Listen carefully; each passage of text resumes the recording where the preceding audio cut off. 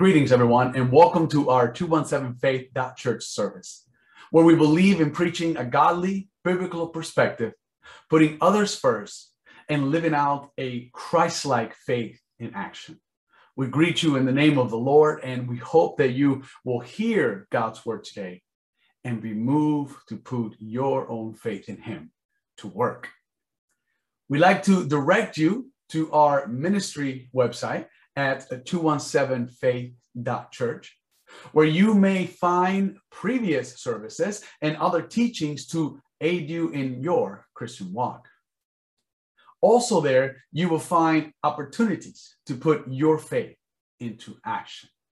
Next month, we are supporting local organizations, providing Thanksgiving meals and Christmas assistance to needy families. Our choice here where we're at in the Tampa area will be our local Salvation Army, but we encourage you to minister to those in your community, those who need it most. If you have access to Salvation Army unit, then great. But if not, please do what you can. Help where you can.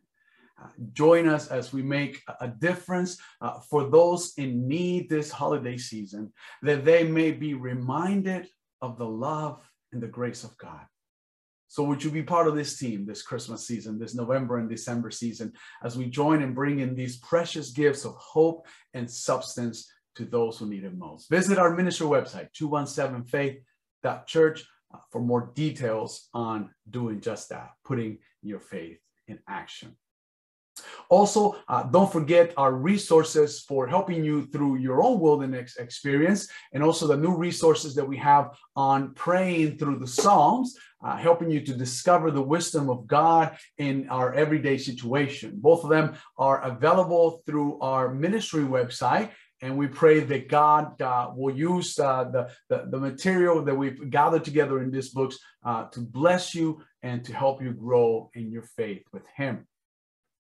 Our scripture for today's message comes from the book of Ephesus, chapter 2, verses 4 through 16. It's a longer passage, but we want to set the context into what we want to share with you today. So let's read there together, Ephesians 2, 4 through 16. And the writer says to us, "However, God is rich in mercy. He brought us to life with Christ while we were dead as a result of those things that we did wrong.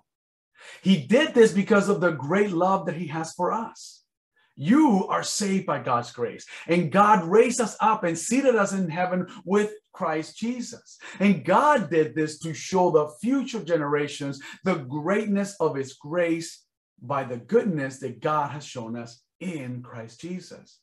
You and me are saved by God's grace because of our faith."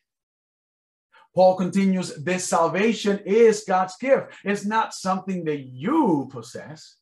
It is not something that you did that you can be proud of. Instead, we are God's accomplishment, created in Christ Jesus, he says, to do good things.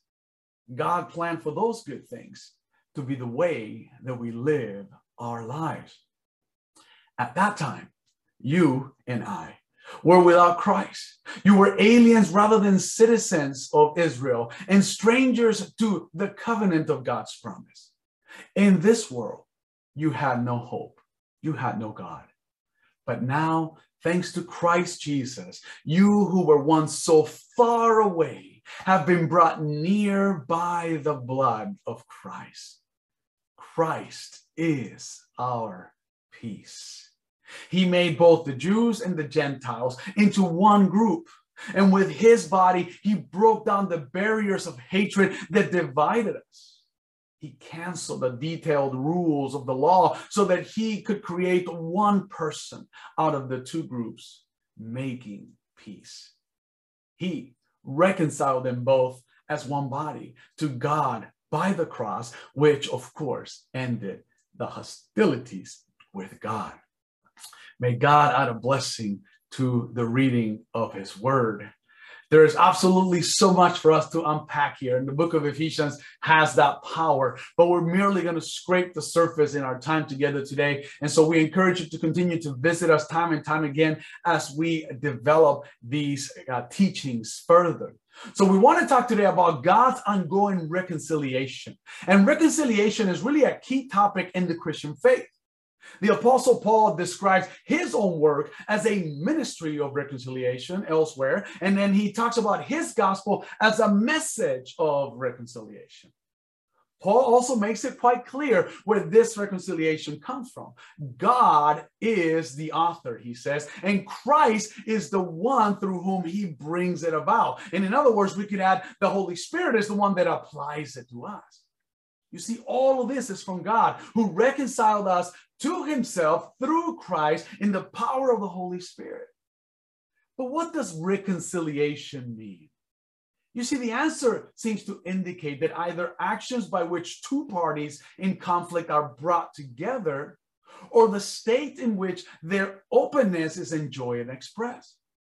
Paul says that this reconciliation is something that we have received through our Lord and Savior, Jesus Christ. So even when we make peace with one another, we think, well, we're such peacemakers. We're able to do that through the work of the Holy Spirit in our lives and what Christ did on the cross.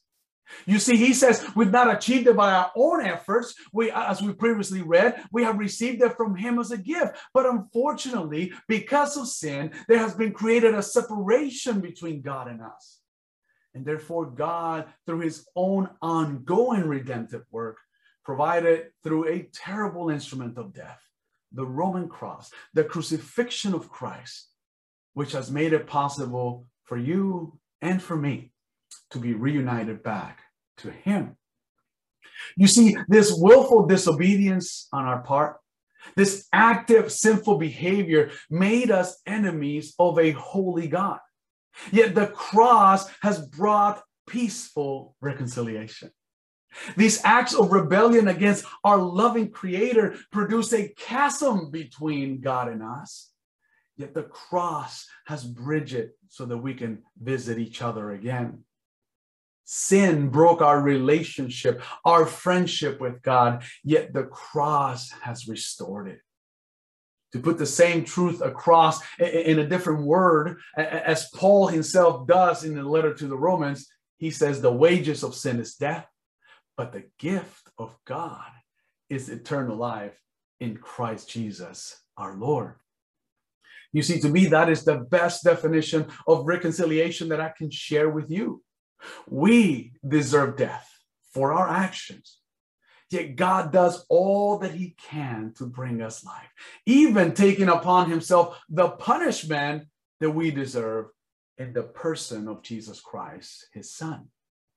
But why did God do this? Why does he go through all the trouble? I mean, we human beings can be so wretched, so evil, so childish, so disobedient.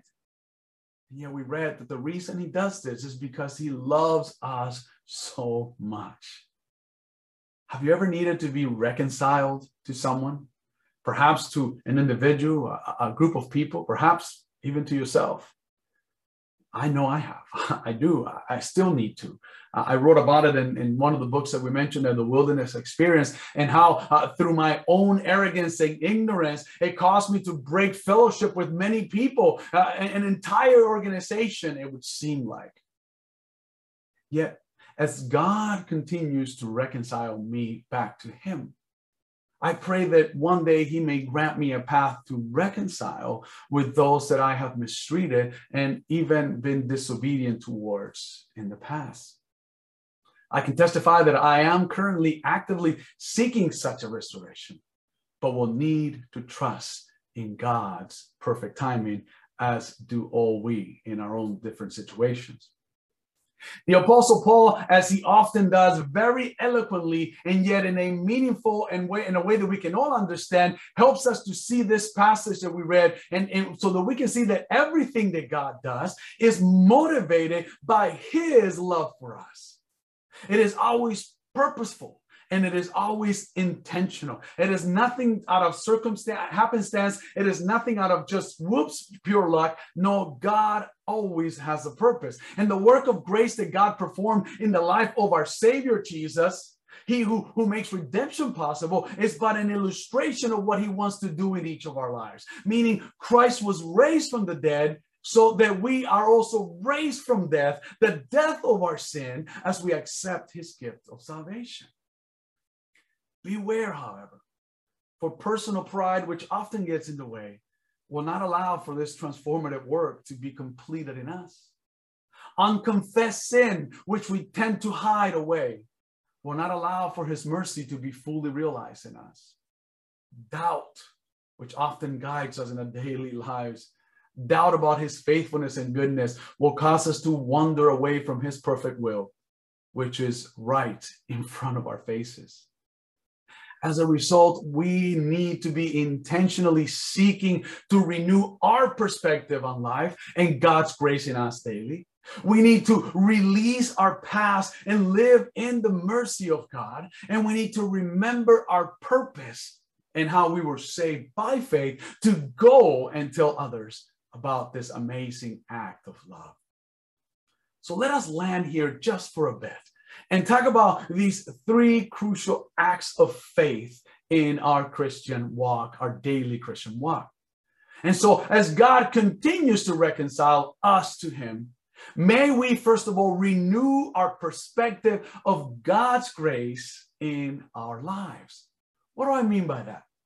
David Livingstone was a Scottish missionary and explorer who spent 33 years in the heart of Africa. He endured much suffering as he labored to spread the gospel and opened the continent to Christian missionary work. This godly missionary himself once remarked it. He once said, people talk about the sacrifice, he says, that I've made in spending so much of my life in Africa. But then he said, can it be called a sacrifice? That is paid back as a small part of God's great debt owing to us, to him, from us to him, which we, of course, can never repay. It is not, he says, absolutely not a sacrifice, yet it is a privilege. Anxiety and sickness and suffering or danger now and then with preceding common conveniences and charities, he adds, on this life may make us pause and cause the spirit to waver in the soul and to sink. But let this only be for a moment. All these are nothing when compared with the glory that we share hereafter that will be revealed for us. He finishes by saying, I never made a sacrifice. Of this we ought not to talk when we remember the great sacrifice which he made, he who left his Father's throne on high to give himself for us. You see, friends, our faithful work must be guided by our gratitude for what God did for us and nothing else. When we compare what God has done for you and for me to anything that we could do, through anything that we may be going through, whether it is the death of a loved one, frustrations at work, a broken relationship, financial uncertainties, it will never compare with what God was willing to do to restore us to his grace. And in fact, anything we experience here is merely temporary, for he is focused on the eternal rather than on the now.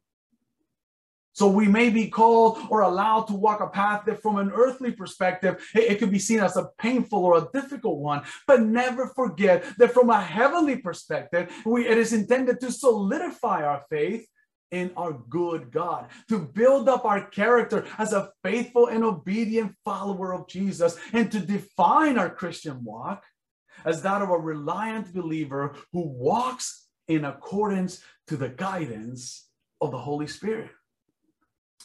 Far too often, we tend to look at the world through the lenses of our experience. And while there is value in that, we must first of all understand how do those experiences define us? Because depending on how they define us, that's how we're going to see the world. For example, I've had the privilege of knowing men and women who dealt with addiction all of their lives.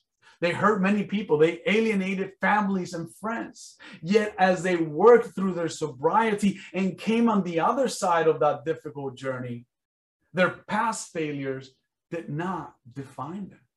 Sure, they served to remind them as a reminder of what a lifetime of poor choices could bring about. But for those who have successfully remained clean, they have learned how to see their past as a launching pad into a hopeful future with now God as the highest of powers in their lives rather than their previous selfish actions. Who they are does not define them. Who they can be in Christ truly becomes a better perspective upon each of their lives. How we look at our situations, how we come to understand God's mercy and grace and love will have a high impact on how we live our lives, and even more, how we treat other people. Are we still blaming God for the things that have come our way? Or do we daily choose to begin afresh with the Creator and improve upon our disciplines, our faithful walk with Him? The first one will only produce frustrations. The latter one will create in us a persevering hope. Hope that because God loves us so much, because He did all that He could to redeem us, that we can indeed be reconciled to Him and also to one another. And as we do, we will naturally learn to release our past and live in the mercy of God's restorative love. But what do I mean by that? Well, we may still need to make amends. We may still need to reach out to those whom we have hurt and humbly seek their forgiveness, mercifully ask for their reconciliation, and hope in the goodness of God that they will grant us such a release. But truly at this point, we are only in control of what we can do, right? We cannot control the decisions of others. We cannot get frustrated if others are not ready to take the faithful step of action that we are, and that's okay. In those cases, we simply must learn to keep waiting on God's faithful and perfect timing. We get frustrated when God doesn't act in our timing, but trust me, He knows best. You can search the internet over and searching about how to let go of your past, and you will come across countless links of self-help guides to help us to achieve this. However, may I suggest that we simply use common sense when addressing things that have already happened. First of all, it happened, right?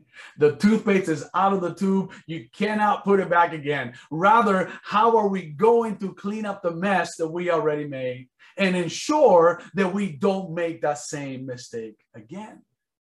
Our past actions, they are written with the sharpest of Sharpies, and no life hack will help us to erase them. We can, however, learn from them and grow from those mistakes, adapt our behavior, and adapt the way we move forward.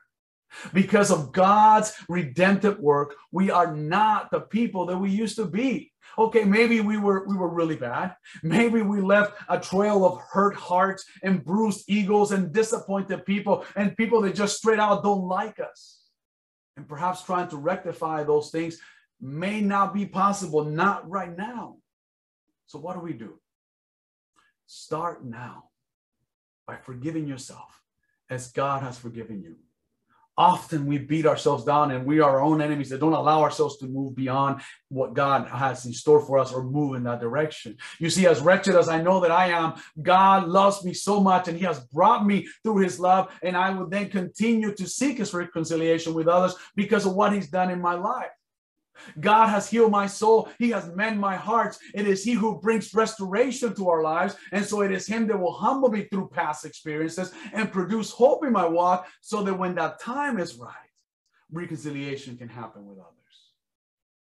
When we learn to let go of the past through the power of God's Holy Spirit, we can begin to become the person that God intends for us to be. We can quickly begin to live according to his purpose for our lives, which is the last thing that I just want to touch on today. We can learn to remember our purpose and why we have been shown such a kindness that we should be duplicating in our dealings with one another, whether it's a friend or a foe. But what are we really talking about here? Well, first of all, we were not saved because of anything that we did, right? We read that in our scripture this morning. It was all God. All that we did was accepted. And even that we were able to do through the prevenient grace, the prevenient work, which the Holy Spirit led us to make the right choice for him as our hearts were ready and open to his perspective. Remember, he did it all because of the great love that he has for us. Secondly, it is a gift. A gift is meant to simply be accepted and enjoyed. A gift is not necessarily something that we earn or deserve, but it is given anyways, right? So accept that gift of salvation. And thirdly, God did it all. He did all of this because it is the purpose for which we were created, that we may do good things we read about, right? Our Christian faith is one of actions, and we must be doers of the faith rather than just hearers of it. It is absolutely wonderful. It is great to hear stories of how other saints throughout the Christian faith, maybe even our brothers and sisters that are around us, and the wonderful things that God is accomplishing through them. But never go complacent and think that you do not need to come up with your own spiritual achievements. And by that, I mean seek God's help, seek God's purpose, and get to work as he leads you. These are good deeds that he has already laid before you. And they will come about by the way that we live our life for him in obedience to him. God's ongoing redemptive work is made to simply remind us that while we were still sinners, separated from God, willfully living in a state of sin, Christ died for us so that our sin debt could be paid and we could stand in the presence of a holy God and be reunited to him. Christ, as we read, is our source of peace. So Paul reminds us, he makes us a new person, able to learn from the past, but fully trust in God's perspective for the future. By what Christ did on the cross, he ended all hostilities between him and us. And so he can also end all hostilities between one another. May we use that to end hostilities within our own hearts, our own minds, and hostilities with our spouses, our family members, friendships, and hostilities with those whom we may have hurt in the past through our arrogance and our ignorance, perhaps as I did. May we be willing and open to make amends. If God can reconcile us back to him, then there is no relationship in our lives that he cannot mend. So let us begin afresh with him, through him, walking in faith, believing that he knows best. And according to his purpose, we will be restored to him and hopefully to one another. Let us pray. Father, here we are, seeking to be made right with you, right with each other. We humbly confess our shortcomings, our evil behaviors, our willful disobedience, and we ask that you will continue to work your reconciliation and restoration in every aspect of our lives. Create in us, O Lord, a new heart. Renew a right spirit within us that we may get to work for your honor and glory rather than our own selfish desires. Lord, may our redemption towards you lead us to seek peace with others. Lead us to bring others into a saving knowledge of your mercy and your grace, that they too may live in your love, bathed by your compassion. Father, may it be so, not simply because I wish it, but because you have already decided it for all of your creation, for all those who call upon your name and accept your gift of salvation. Thank you for your work of reconciliation. May it continue in my life till the day I find myself in your presence. For we pray these things in the precious name of our redemptive Savior, Jesus the Christ. Amen. As always, we are so grateful to have you join us here in our services. And we pray that you will be motivated to put your faith in God into action. So would you please visit our website, 217faith.church, and help us to spread the word by liking and sharing and clicking and doing all that notification stuff, all those things that everybody always asks of. Help us to spread the word. We are truly humbled by God's calling in our lives to preach his message of hope, of love, and of invitation.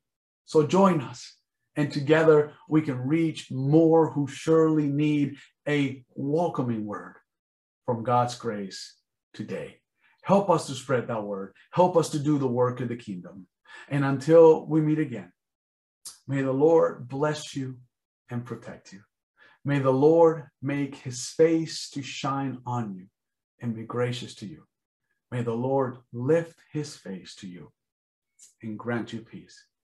So until next time, go in the full assurance that God calls us to be obedient and faithful, not to subjugate us to him, but so that others may experience his goodness, his faithfulness, and his transformative love through our hope in him.